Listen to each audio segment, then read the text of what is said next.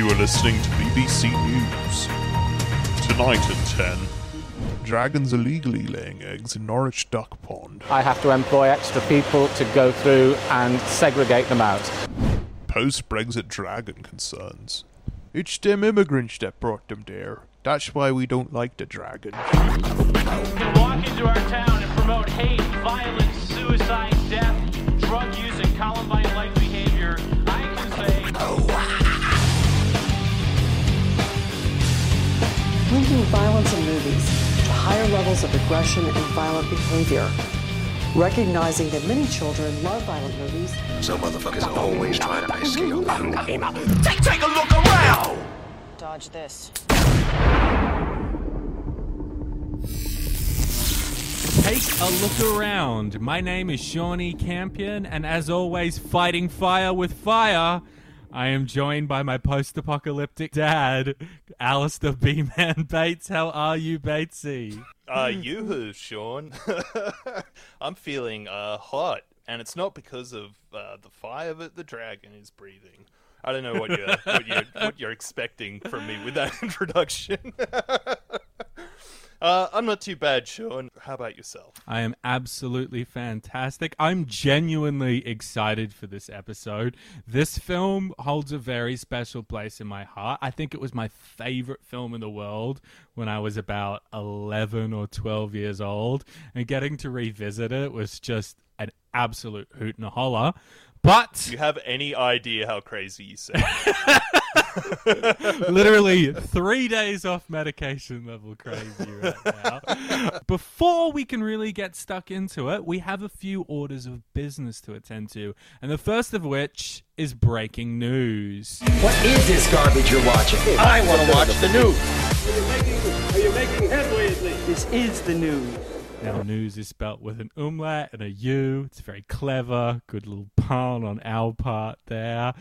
Our breaking news is that we are almost, if not probably by the time this airs, completely sold out of all the t-shirts. Thank you so much to everyone. You sold us out of house and home in a couple of days. If you don't have your order yet, it's been 3 weeks. Please contact us. Al, you got any breaking news for me, big doggy? I can confirm that on his Twitch channel, Space Zebra, Wes Borland has hit out at former employer Marilyn Manson.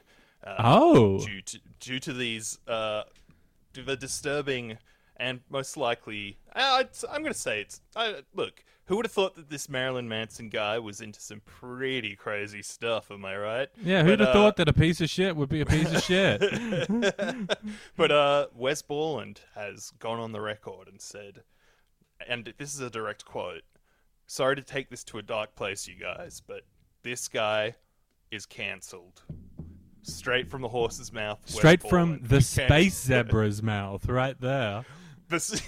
We can confirm that nu metal has officially cancelled Marilyn Manson. Well, I'm glad that the space zebra has handed down his iron-tight gauntlet and thrown it down, and that we're ready to move on with our lives. Quick point. The photo they're using of Marilyn Manson in this news story that I'm reading from is a photo of him from the premiere of the film Elysium, directed by Neil Blomkamp. Oh, I hated that movie. That's the one with, like, Matt Damon and an exoskeleton. So did everybody. That was one of the worst films ever made, and I'm so glad it tanked Blomkamp's career. I am not a fan.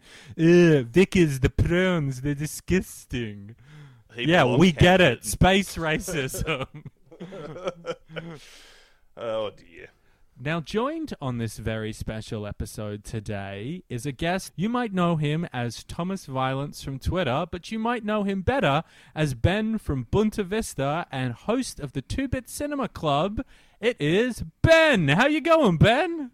I'm doing fucking fantastic, thank you very much. That is fucking awesome to hear. Now, Ben, something we like to ask our guests the first time they come on is, can you give us your earliest nu metal memory? So I thought I had this one pegged with walking up the main street in Bundaberg with my little Dick Smith Electronics 256 megabyte MP3 player listening to Korn, but I think I can actually predate that one with being like 10 or 11 years old, and my sister, who was like 5 years older than me, stealing from her CD collection significant other and chocolate starfish and hot dog flavored water to listen to on like the CD player we had in our living room when my parents weren't home, and just being like, holy fuck, this is the coolest shit I've ever heard in my life. Finally, something speaks to me, the middle-class white guy.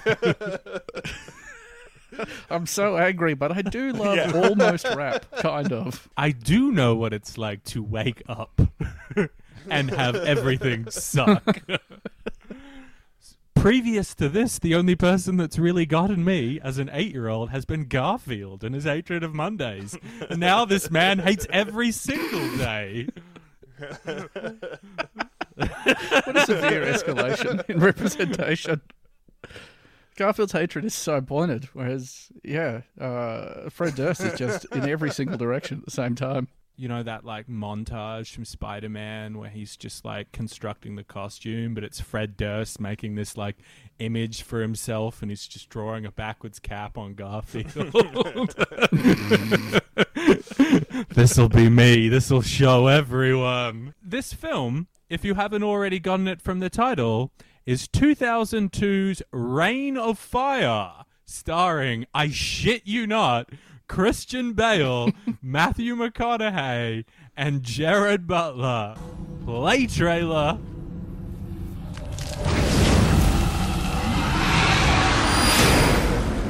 A creature has been awakened that has lain dormant for millions of years.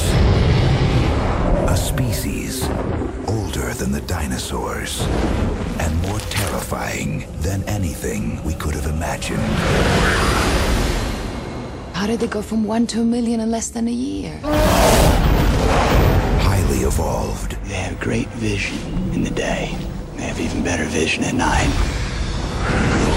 Extremely intelligent. He's playing hide and seek. More like cat and mouse.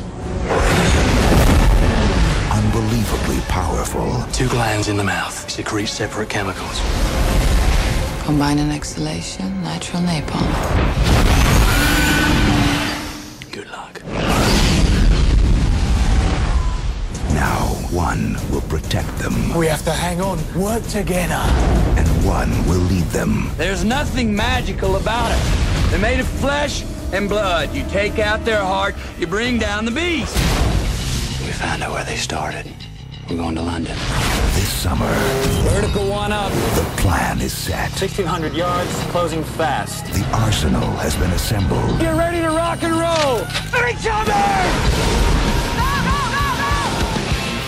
And they've got one chance to take back their world. Matthew McConaughey, Christian Bale. Reign of Fire.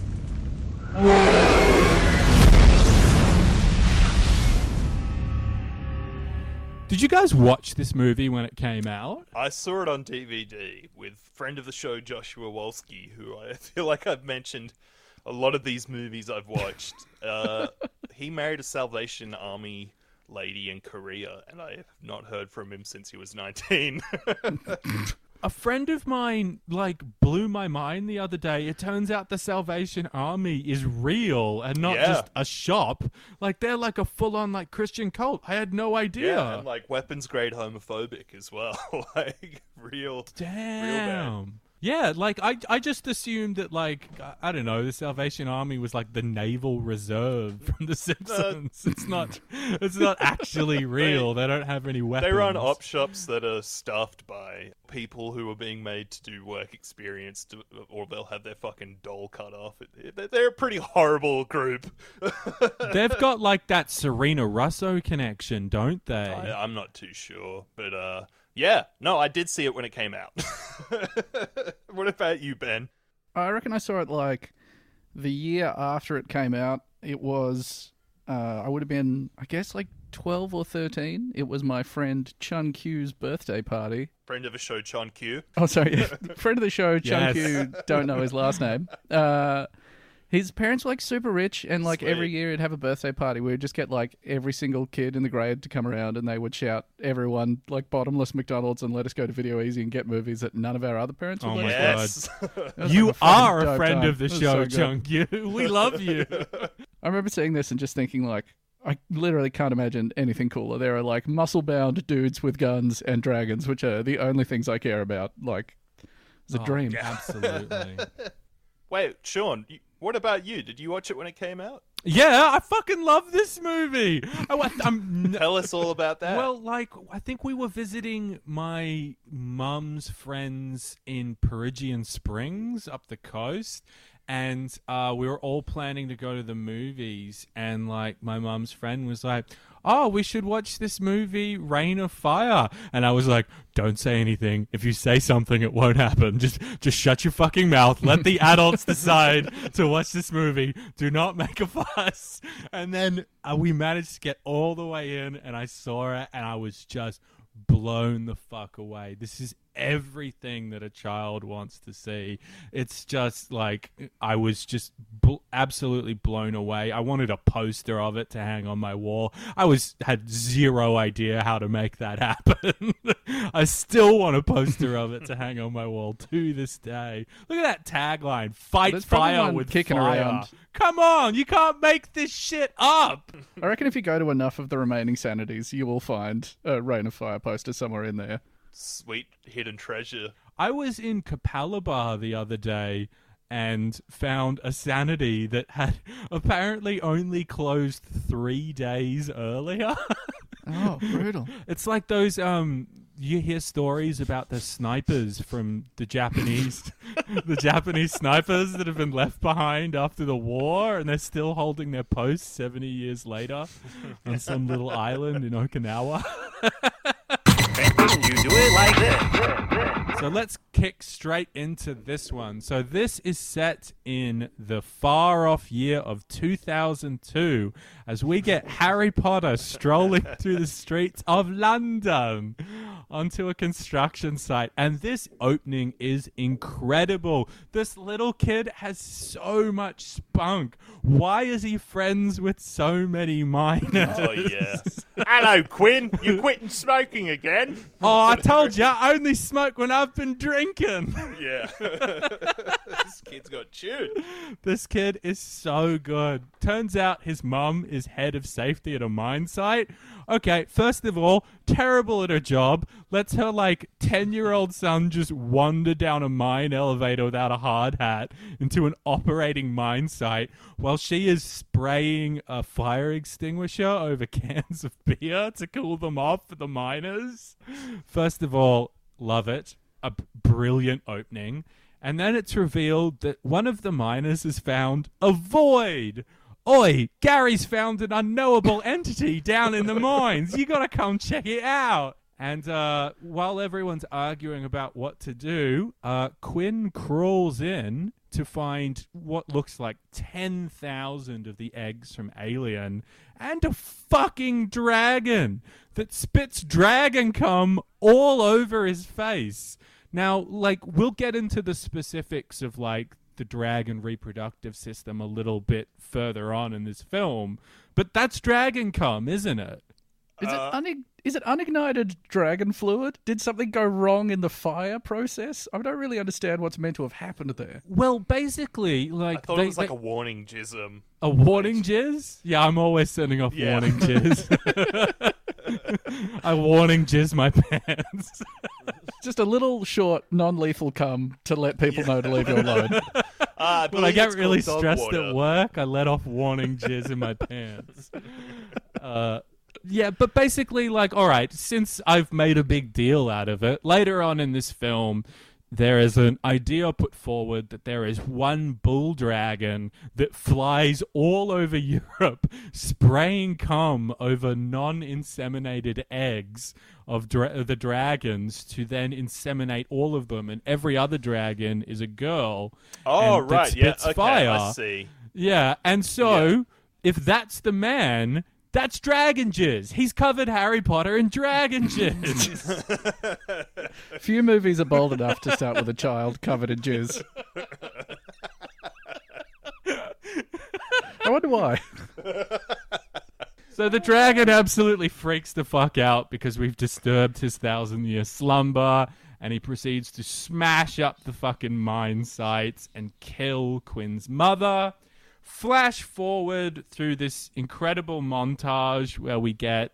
it reminded me a lot of A Quiet Place, where we get Time magazine saying, like, "The end?" question mark with footage of just dragons lighting the Empire State Building on fire. It's like, think about like the Time magazine would have need to have like given that to a printer, to an editor who's like, can we sharpen this image up about 30%? Like, and then by that point, what is the readership level of Time magazine during the apocalypse?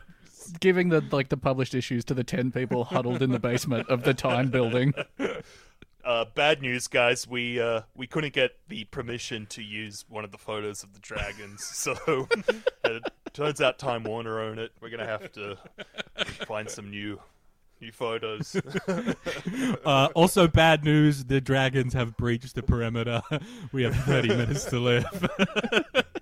I love that trope where it is literally the newspaper clippings that are everyone is dead. Except us. Yeah, exactly. So flash forward, we find ourselves in this medieval castle that's been decked out with all this cool Mad Max shit. And we get Christian Bale, working out and, building up his little fortress of solitude. It's 2020 in Northumberland. And Northumberland, for me, it just sounds like one of those made-up British places where the wind in the willows live. But I think the thing that made me laugh the most about this sequence, that absolutely pissed off my girlfriend to no end when I watched this with her, was that this film is set in 2020. And I can't believe we didn't do it last year, but I also can't believe how prescient it is that this is what happens when you do a Brexit. You get dragons! Whoa. All I'm saying is, I just want Britain for the British. I don't know no bleeding bloody dragons. Dragons that are an allegory for Polish people? Is that what you're saying? All I'm saying is, I want to pop down to Greg's for a sausage roll, and I don't want there to be a lorry knocked over outside the off-license because of no bloody dragon. Imagine how good those, news clips would have been. You know how they keep interviewing people who are like, well, when I voted for Brexit, I didn't realise it would mean I can't import or export the special kind of fish that I do or whatever, except instead they're like, well, I voted for it, but I didn't know about the dragons ending civilization thing. Otherwise, I wouldn't have done that. If Nigel Farage had told me, I wouldn't have voted for it. It's the dragons, isn't it? When I was eating jellied eels at a UKIP meeting, I didn't realise that I'd be hiding in the basement from a bleeding blood and dragon. The other thing that strikes me here is that Christian Bale's having a big argument with this guy named Eddie about, what to do next. Eddie wants to go out and harvest their crops because they're all starving. Christian Bale believes they need to germinate for the next winter. And Eddie says, there's not going to be another winter. We haven't heard from Norwich in 2 years. Which leads me to believe that maybe, just maybe, that there was a post-apocalyptic Alan Partridge that lasted through to 2018. The temperature inside this apple turnover is 1,000 degrees. If I squeeze it, a jet of molten Bramley apple is going to squirt out. Could go your way, could go mine. Who's just leading his ragtag band of people from Norwich, and he's like, and move and fire and move and fire, and then suddenly you are able to strike the killing blow. It's 11:15, and this is Heaven by Eurogliders.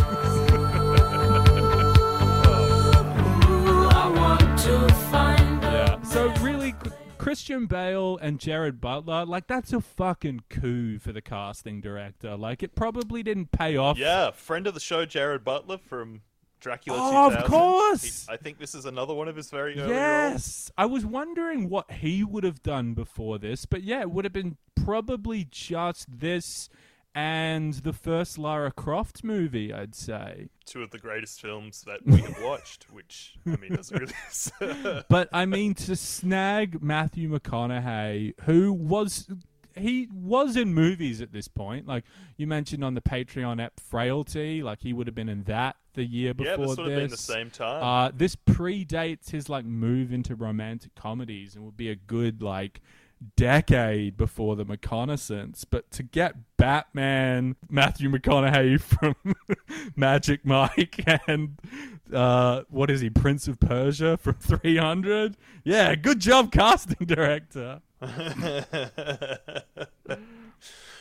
It's kind of crazy how good Matthew McConaughey is in this film. I really kind of feel like he just sabotaged his own career by doing all of those rom-coms and really could have avoided the whole pigeonholing as a dumb, goofy Texan dude. Well, to be honest, I think that film he did that they shot up on the Sunshine Coast, Sahara, that was widely regarded as one of the biggest box office bombs of the era. I think that really tanked his career to the point that people just weren't willing to take a chance on him. Didn't he also do Fool's Gold in Harvey Bay? Yeah, I'd say so. Yeah. He used to live in Gosford. Yeah, hometown of mine. So I like to claim him as the Central Coast Matthew McConaughey. I think I remember, because I was like living in Harvey Bay at the time when they were shooting it, or it might have been just after I moved out of home, maybe. I don't know, whenever the fuck it was. But like, they were there, and everyone was like, "Oh my god, Matthew McConaughey's in town." And then it was like, "Well, nope, they saw one Irukandji, and now they have moved the entire production out of Harvey Bay." So this like opening sequence, it's, you know, like it's pretty good. Like, it's some great world building. But then when Eddie and his like son sneak out into the actual farm to harvest the place, and we see our first dragon attack, this is an absolutely fantastic action sequence. My heart was racing during the farm scene. What about you guys? I thought it was pretty sweet. Yeah, it really... I feel like I like this movie a lot more than you do. I do like few films focus on the importance of being damp like this movie does. There's a lot of making sure you're wet at all times, which you don't see that often in action movies. Yeah, they really hammer home the England has fucking dreadful weather angle for quite a lot of the film. Which is maybe like the most apocalyptic thing about it before the apocalypse has even happened. It's a horrible place before the dragons have even come. Yeah, pedophile island, baby. Yeah. I do like that they all set up in a castle as well. It's like, historically, dragons love castles. Yeah, it's like their whole thing. You can't mention one without the other. Like, I feel like the first thing a dragon would do is try and fuck the castle. And boy, does it do it. So we get a lot of that amazing action sequence out in the field.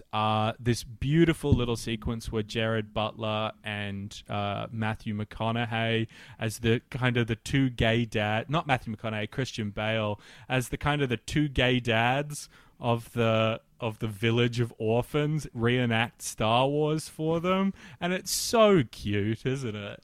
I cringed at that, man. I hate nothing more. Really?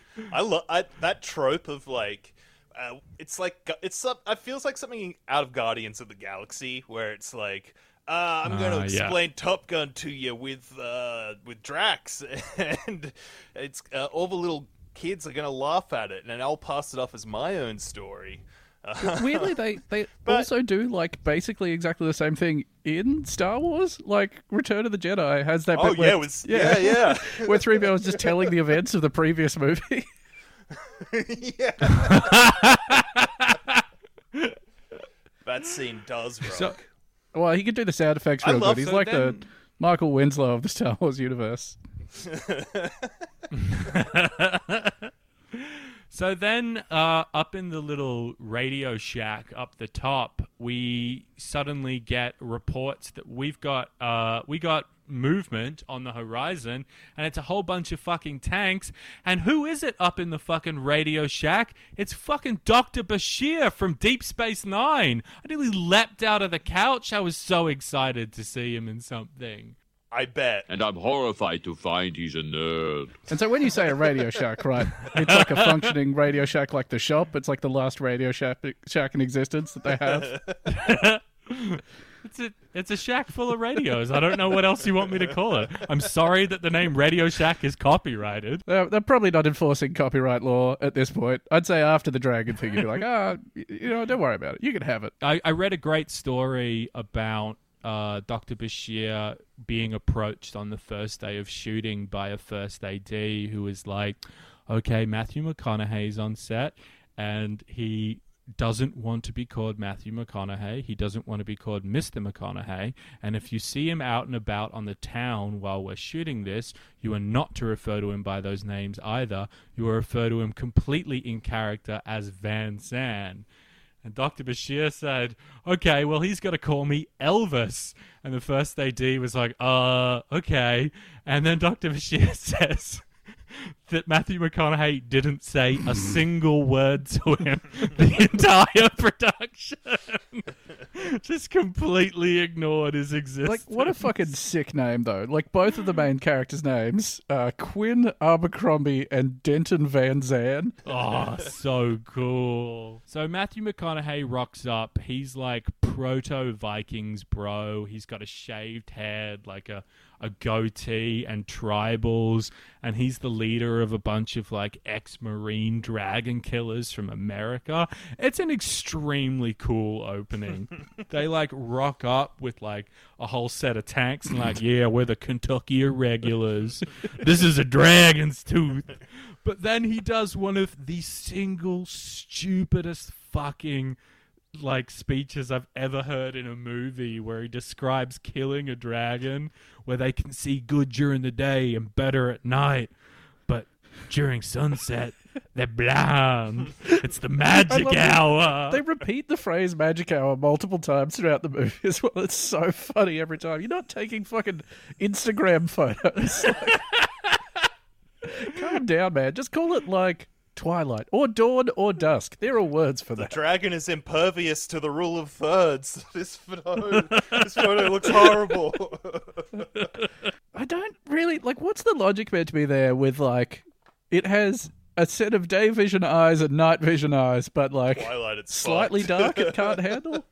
Look, if this film goes heavy on the like, we're going to bring realism to fantasy angle. The dragons secrete two chemicals from sacs in the side of their mouths, which are then ignited, which causes the fire breath. Of course, everybody knows that.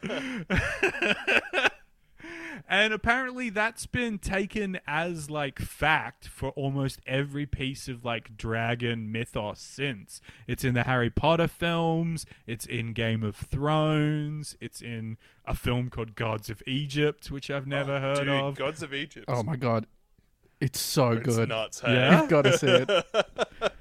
It's like the best fantasy movie that's been made since the 80s. It fucking rules. It's a friend of the show, Alex Proyas. It is like literally just like playing with a fucking Conan the Barbarian plastic dolly.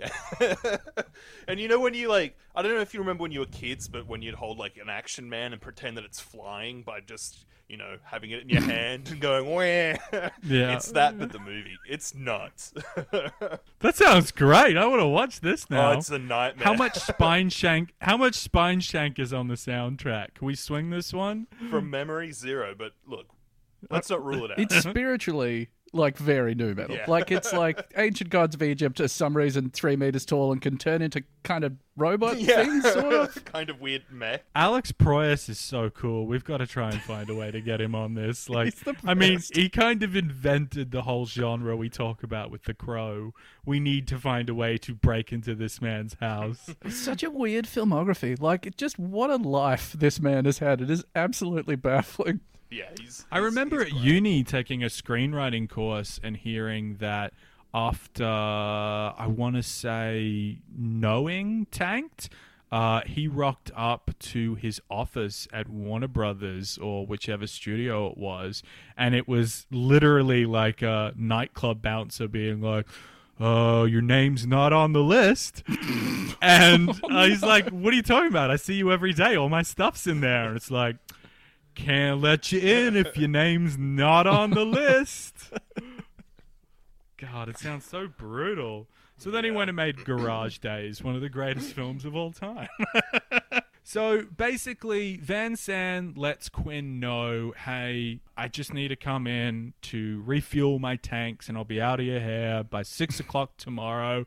And then as soon as he gets in, he's like, surprise! I need you men. We're going to go fuck up dragons. I've got a helicopter and I've got these sweet parachuting guys called Archangels. And I need 10 bros. And the Archangels are so fucking cool.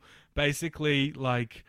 They live for 17 seconds because they jump out of a helicopter in a wingsuit and strap nets onto dragons for them to blow it up. That's the coolest thing I've ever heard of. I'm fascinated by that. Their average lifespan after they jump out is 17 seconds line or whatever, because there's a couple of dudes there that have been doing it for years. So to get that average down to 17 seconds, they must have had 10,000 dudes that lived for half a second. I didn't think of it that way. That's so good. Yeah, it says he's a veteran of 12 years. He's literally been through 10,000 people. Just he died when he hit his head on the edge of the helicopter on his way out. All right, we'll tally that one down. There is that fantastic sequence where everyone's on dirt bikes putting down the 3D mapping spikes as well. They have that so crazy. good. And guess what, Al? It's right now. That sequence is happening right now in rocks, the movie. Man. Yeah, they're like the 3 verticals thing. That feels left over from a 90s film. We really don't get that enough anymore. The the sprocket's been tipped over so we can't 3D map and activate the Stargate or whatever. So someone has to race through the war zone to get to it. It's such a good trope. It's a technology that would seem impressive to a 2002 audience as well, which is watching it now, you're like, oh, that's pretty cool, I guess. But back then you'd be like, 3D maps? Wow! Yeah, for sure. So the wingsuit sequence in particular is particularly fun for me because it's the most nu metal this film gets. I just assume these guys would jump out to parachute, but they are wingsuiting down with net guns to take on a dragon. The dragon fucks their shit up, and so Christian Bale has to race out on his horse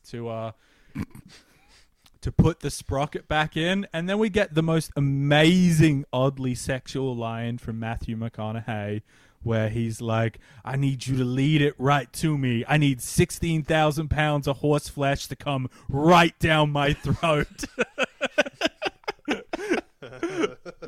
It's okay. It's such an intense performance as well. When you can see Matthew McConaughey playing characters where he sees himself as that guy, Mud is one where I feel it's the same, where he's I'm sort of a weird South guy with all these tricks and stuff, and I'm real charming but weird. But he also views himself as the ultimate warrior, as in this movie. Well, to be honest, I feel like that's Matthew McConaughey's whole thing, is that's most of the roles he plays. Is that's probably a character that's been written, and he gets to the early script meeting and he's like, all right. Now what if this guy was kind of a piece of shit? I'm like a lion cub, man. When my family are threatened, I get on my hind legs and I attack them, man. I'm a warrior. I do get the impression that he sort of molded this a little bit to himself. There's the dragon, or the weird tribal tattoos he has were his idea. Yeah, and they also look terrible, by the way. They are not good. Whoever did costuming on this film has never actually seen a tribal tattoo. You're telling me it's a bunch of triangles? Okay. It's some lines, but the lines have some points as well, maybe. Also, there's like a weird thing where Christian Bale was saying that he was surprised when McConaughey rocked up on set and was super jacked, because he was planning to be, like, Christian Bale was planning to be super emaciated because of, there's not a lot of food around or whatever. And then he saw that McConaughey was super jacked. He was like, well, now I have to get jacked, otherwise we look uneven. I'm gonna, like... Jared Butler's like, well, if you guys are getting jacked, I'm getting jacked. We're all getting jacked. Christian Bale looks like... He's not looking his best in this film, I'll say. Like, there are several, like, unflattering low angles where it's like, dude... You've been hitting the pies off of The Machinist, but haven't gotten in shape for Batman yet. Like, it's just... Yeah. It's huge Fat Mac energy. Like, he's just a little bit bigger than normal. I feel like I want to split the difference between you and say that Christian Bale, like, is having meetings with the director and, like... He's just like, okay, I don't care about any of that. What's his body look like? And the director's just like, nah, just normal, I guess. Yeah, like a lizard. Normal like a lizard. They're just like trying to coerce him into method acting as just like a guy, like a regular guy that just eats like a normal amount. Just a normal, regular guy. Yeah, normal. I'm going to be so normal. Also, they've given him like quite shitty facial hair for reasons I don't fully understand. It's not like it looks like they awful. Have guns and shit. They probably have razors. Like, you don't have to have a bad beard just because it's the post-apocalypse. Yeah, it kind of looks like a piece. Like it does look like it's been spirit gummed on, doesn't it? It's got that, like, person who can't get the sort of full coverage of a beard, but they can get the length on what hair they can grow. Bro, just tag me next time. I mean, that's also what's happened to my face. It's fucking awful. But I'm trying. Lord knows I'm trying. So it's just transparent. If it catches the light wrong, you're like, oh, there's his face.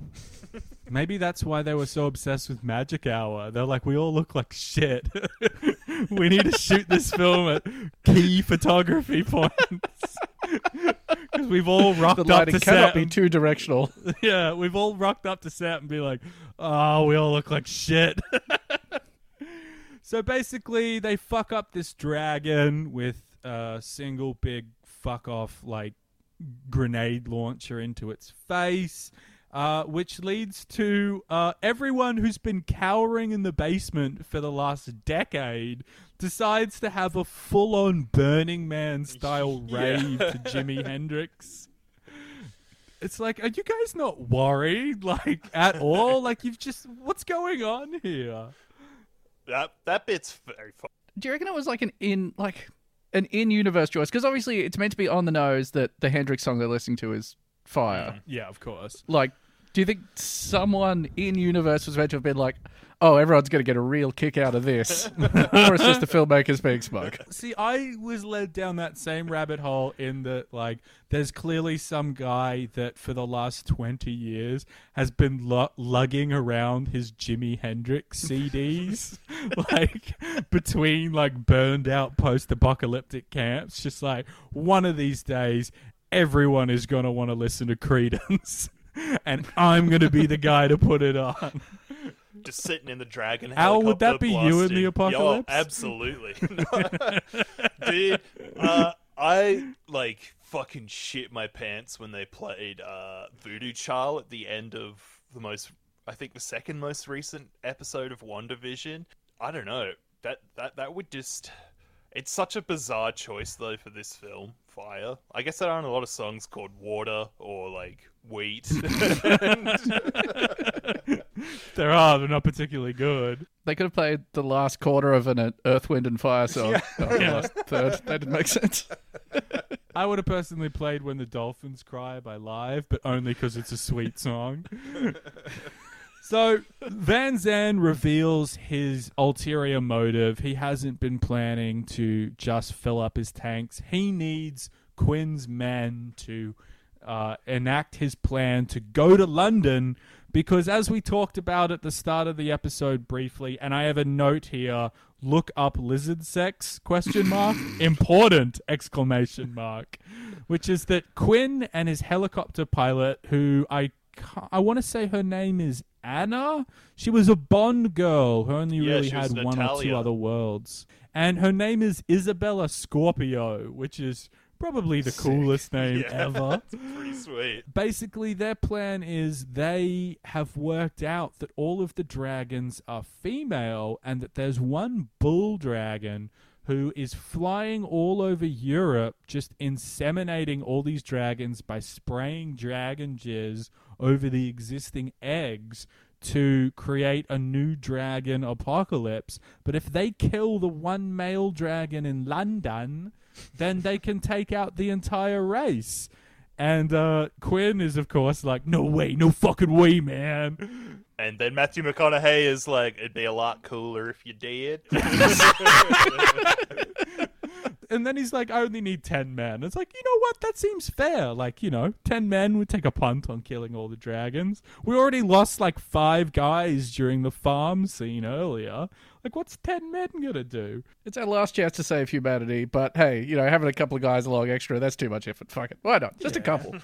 So weird. They get, a big old, fight between them, and then Matthew McConaughey kicks the shit out of Quinn, and so everyone's kind of like, we're going with the cool dude with the tribal tats now. First of all, never go with a hippie to a second location. Second of all, probably a terrible idea, because as soon as they get to Pembury, another made-up Wind in the Willows place, the male dragon attacks and fucking kills everybody. Badass. The male dragon comes back to the castle and kills everyone, including Dr. Bashir and the guy that makes the potions on Game of Thrones that just appears in a couple of scenes. I don't know. Quinn is like, all right, you get your way. We're going to go to London and we're going to kill this male dragon. So they fly down to London. They get there. And this...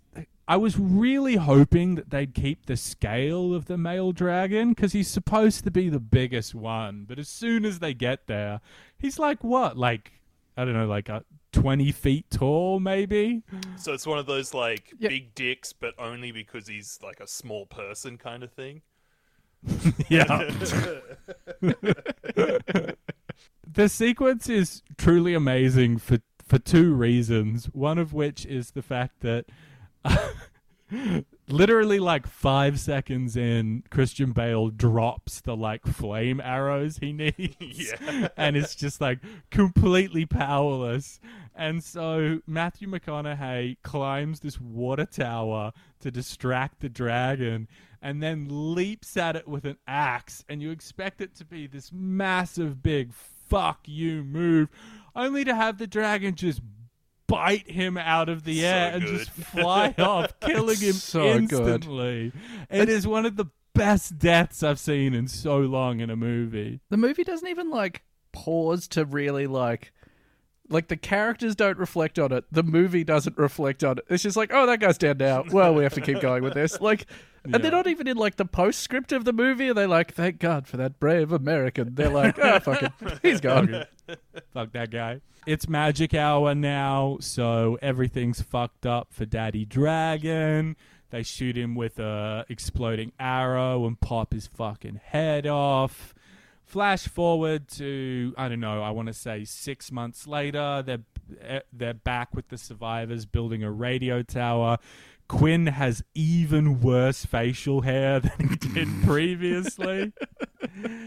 And then his adopted son character rocks up and is like, we've heard a signal on the radio. They're speaking French. And Quinn's just like, ha, ask them for a bottle of wine. And it's just this child is grown up entirely in a post-apocalyptic landscape. He doesn't know about, French stereotypes. His whole life has been cowering in fear from dragons, and you're like, they eat frogs' legs. When the fuck would he have ever heard French in the first place? Yeah, I'm assuming that someone was just that's French. And he's like, okay, what's French? French. That sounds interesting. You're telling me there are places that aren't this, desiccated castle that we live in? I just realized that Christian Bale in that scene kind of looks like young Santa.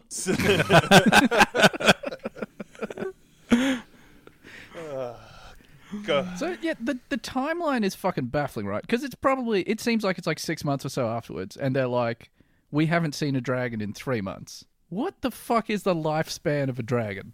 Yeah. Well, Sure. That's Quinn's whole thing. He's like, I'm going to...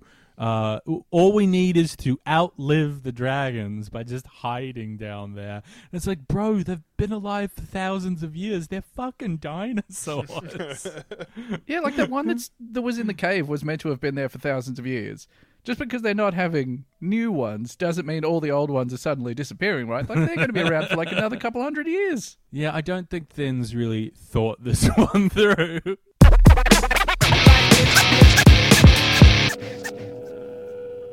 So, production-wise, the director, Robert Bowman, I was like, okay, let's have a look at this guy. Let's see what his deal is. And then I saw that he's basically responsible for, like, 90% of the X-Files.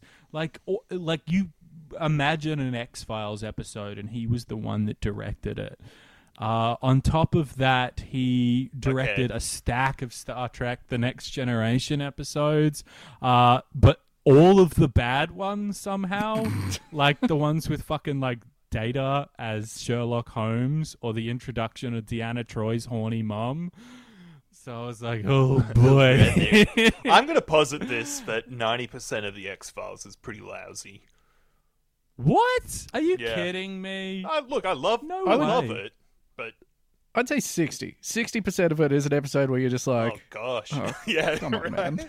I think that a lot of the dialogue and the relationship is like good most episodes, but a lot of the time the monster or the thing is just like, this kind of sucks. Yeah, the psychedelic mushrooms that make people ghosts to rape the nurses at a senior care episode. And for some reason, Joel McHale is just in season 11. Like, that's not a good show. Oh, God, yeah, as the, like, Alex Jones type guy. And there's, like, a weird sort of suggestion that, like, a lot of the weird right-wing conspiracy, like, borderline Q stuff is true and that Mulder believes it as well, which is really fucking weird. Mulder, a QAnon person. Okay, I will posit to you guys that I haven't watched The X-Files since I was 15. But I remember really enjoying it. I've rewatched it up to like season 6, maybe twice in the last decade. I think 5 is where it like drops off significantly, isn't it? I can't remember. What do you... Yeah, the first 6 are like the good ones, and then after that, you got all the what's his name guy from Robert Patrick. Oh yeah, comes in his character. Nobody from the show is in the X-Files anymore for like. And there's the weird psychic lady that comes in as well. He's just like, do you remember? No one cares about any of this. Why are you doing this? Do you remember how they made that movie where Billy Connolly was the bad guy? X-Files. I fight to the future, or I want to believe it. That's it. Yeah. Weird franchise. Rob Bowman did the first X-Files movie, which was his only production credit prior to this for directing a feature film. The one that had a character blowing up a federal building in Oklahoma, like 2 months before the Oklahoma City bombing happened. So there's probably a reason why he didn't get another directorial option till 2002. But do you remember that weird period where people were just making feature films of TV series during the 90s? Like, there's a stack of Star Trek The Next Generation movies. Yeah. There's an X-Files movie. I'm sure there's a Roseanne movie out there that I haven't heard of that has a Seven Dust soundtrack. Rob Bowman would also go on to direct Elektra, the Daredevil spin-off that we'll be covering later on in this season. So, sucked in if you have to listen to the show. Fuck, what a movie. Like, the 2 things from that movie stick out to me that I can remember. One is that it used a song from Christian rock band Switchfoot, which is hilarious. And I that love they Switchfoot. wholesale... We were meant to live for so much more.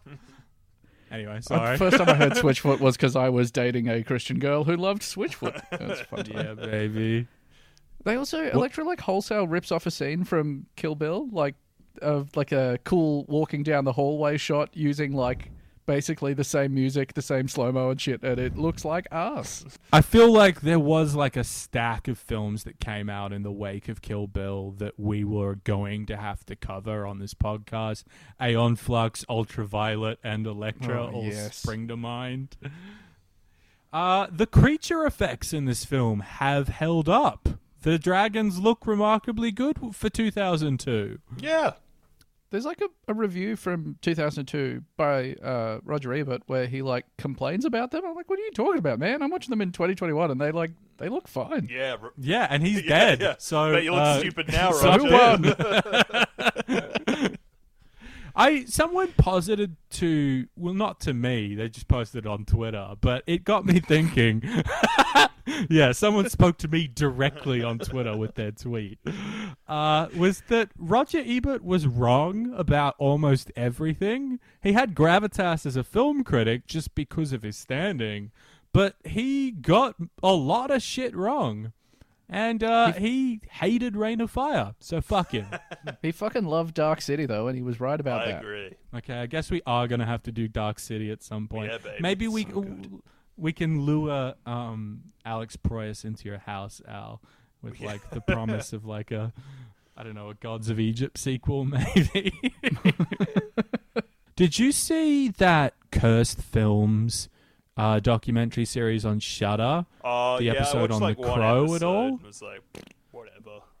Yeah, it's okay, but the Cursed Films app about The Crow, they lean pretty heavy on the idea that it's Alex Proyas' fault that like he like had like a culture of getting anything done on a tight budget, which I hadn't heard before, and I'm like, ugh, yikes. You could say it was negligence.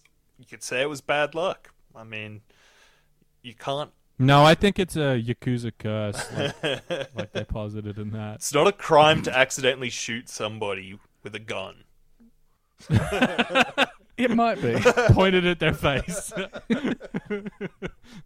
It's not a crime to kill someone if you didn't mean to. Yeah. Manslaughter is not a crime.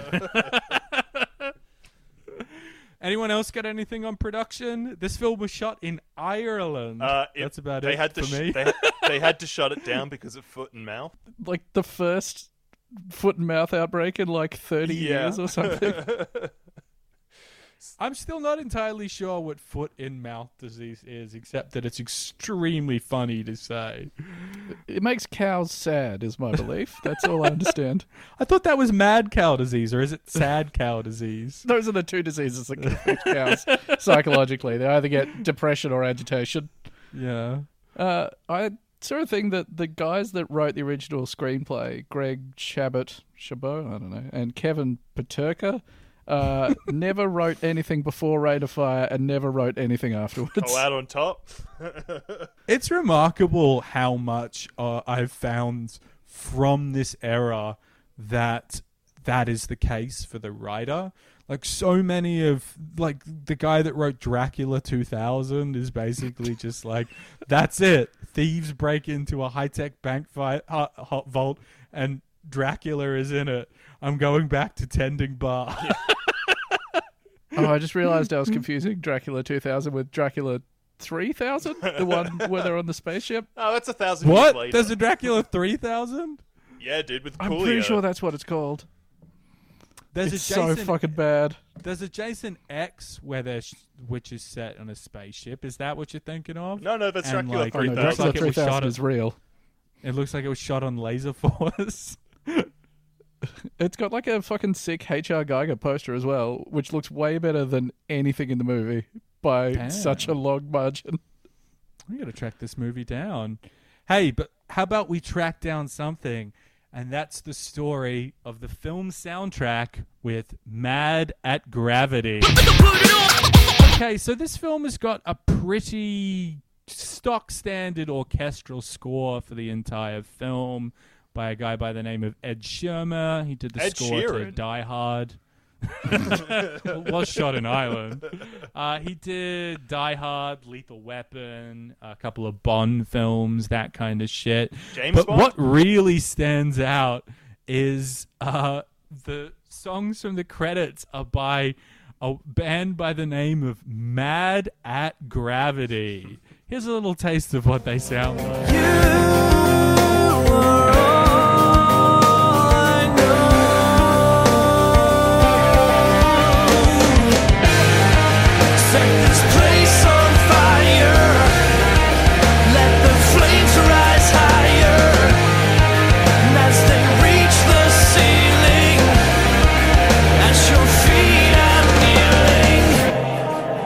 What stands out first and foremost on Mad at Gravity's Wikipedia page is the opening sentence. The band's name came from a poem that lead singer Jaylyn Johnston wrote at age 19, stating that it just jumped out and it had so many applications. Citation needed. So many applications. I'd see one. The name of the band. I would like a second. I'm not even asking for a third at this point. Give me 2 applications of that phrase. Single application, the name of a band from the years of 2000 to 2003, which is all this band lasted for. The fucking, that Wikipedia article describes their splitting up as the band disintegrating. They got blown up like a Monty Python sketch or something. The band disintegrated in 2003 after vocalist Jaylyn Johnston left the band. First of all, his band. And the 4 remaining members were unable to find a suitable replacement. Oh, man. They literally just existed solely to do the soundtrack to this film. They did. I want to say they released an album, but I can't even, confirm that that's real, as it's released under something called Artist Direct Records, which just sounds like one of those fake publishing houses that Mark gets Business Secrets of the Pharaohs published with. Yeah. It's like one of those pay for play type things. Yeah. I listened to that whole album because it's on YouTube. Yes. Oh my God. It's very, it sounds exactly like what a band like that from that time would sound like, where it's a mix of really, really cleanly overdriven guitars that just sound super reedy and weird, and then a lot of clean tone reverby stuff that's meant to sound a little odd, oh, we're not just heavy, we're also strange.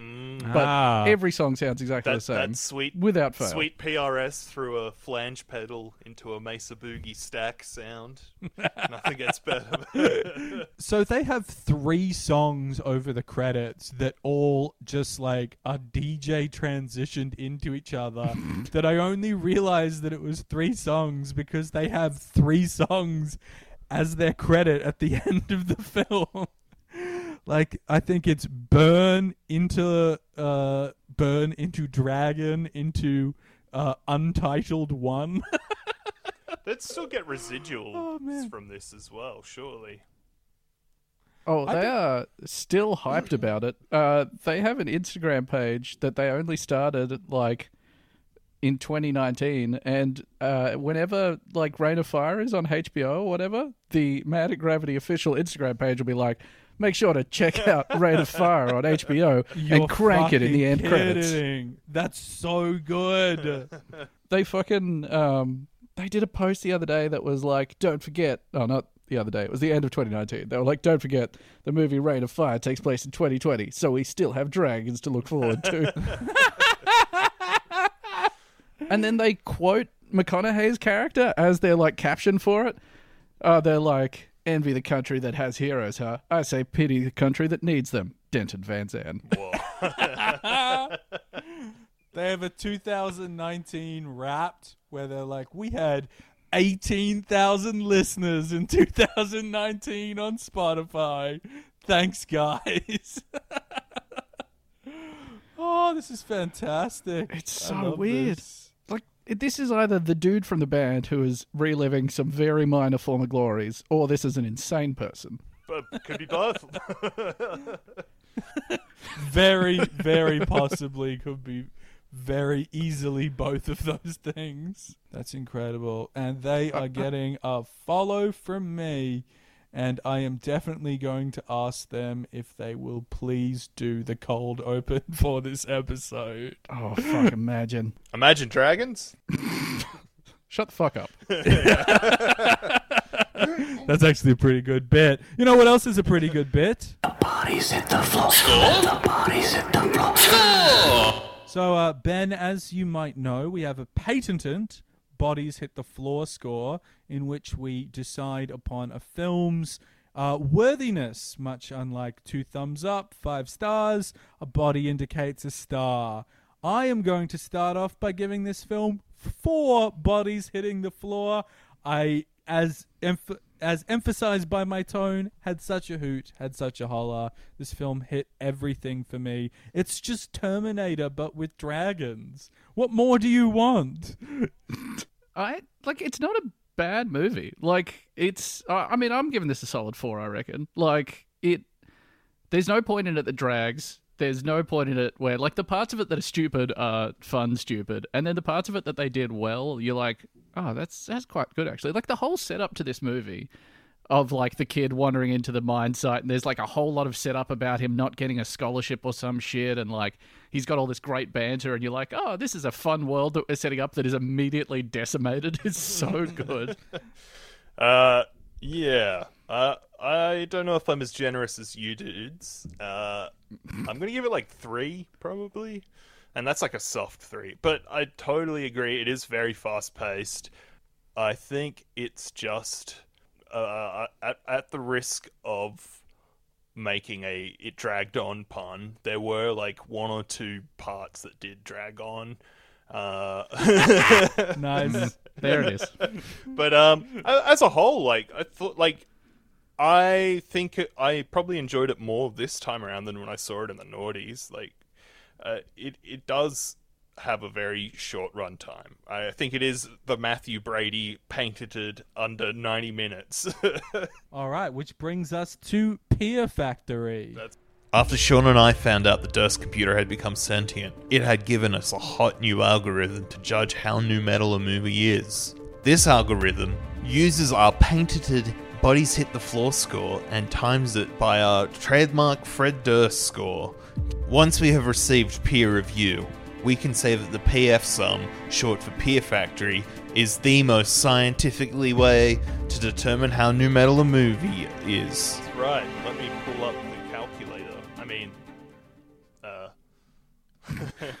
So Ben, we have a new segment on this season in which we are trying to crack the wild world of academia by getting our patented Bodies Hit the Floor score and our Durst number rating as a mathematical equation to be peer-reviewed in a mathematics journal by the end of this year. That is something for sure. Yeah, it's pretty smart. We're pretty much geniuses.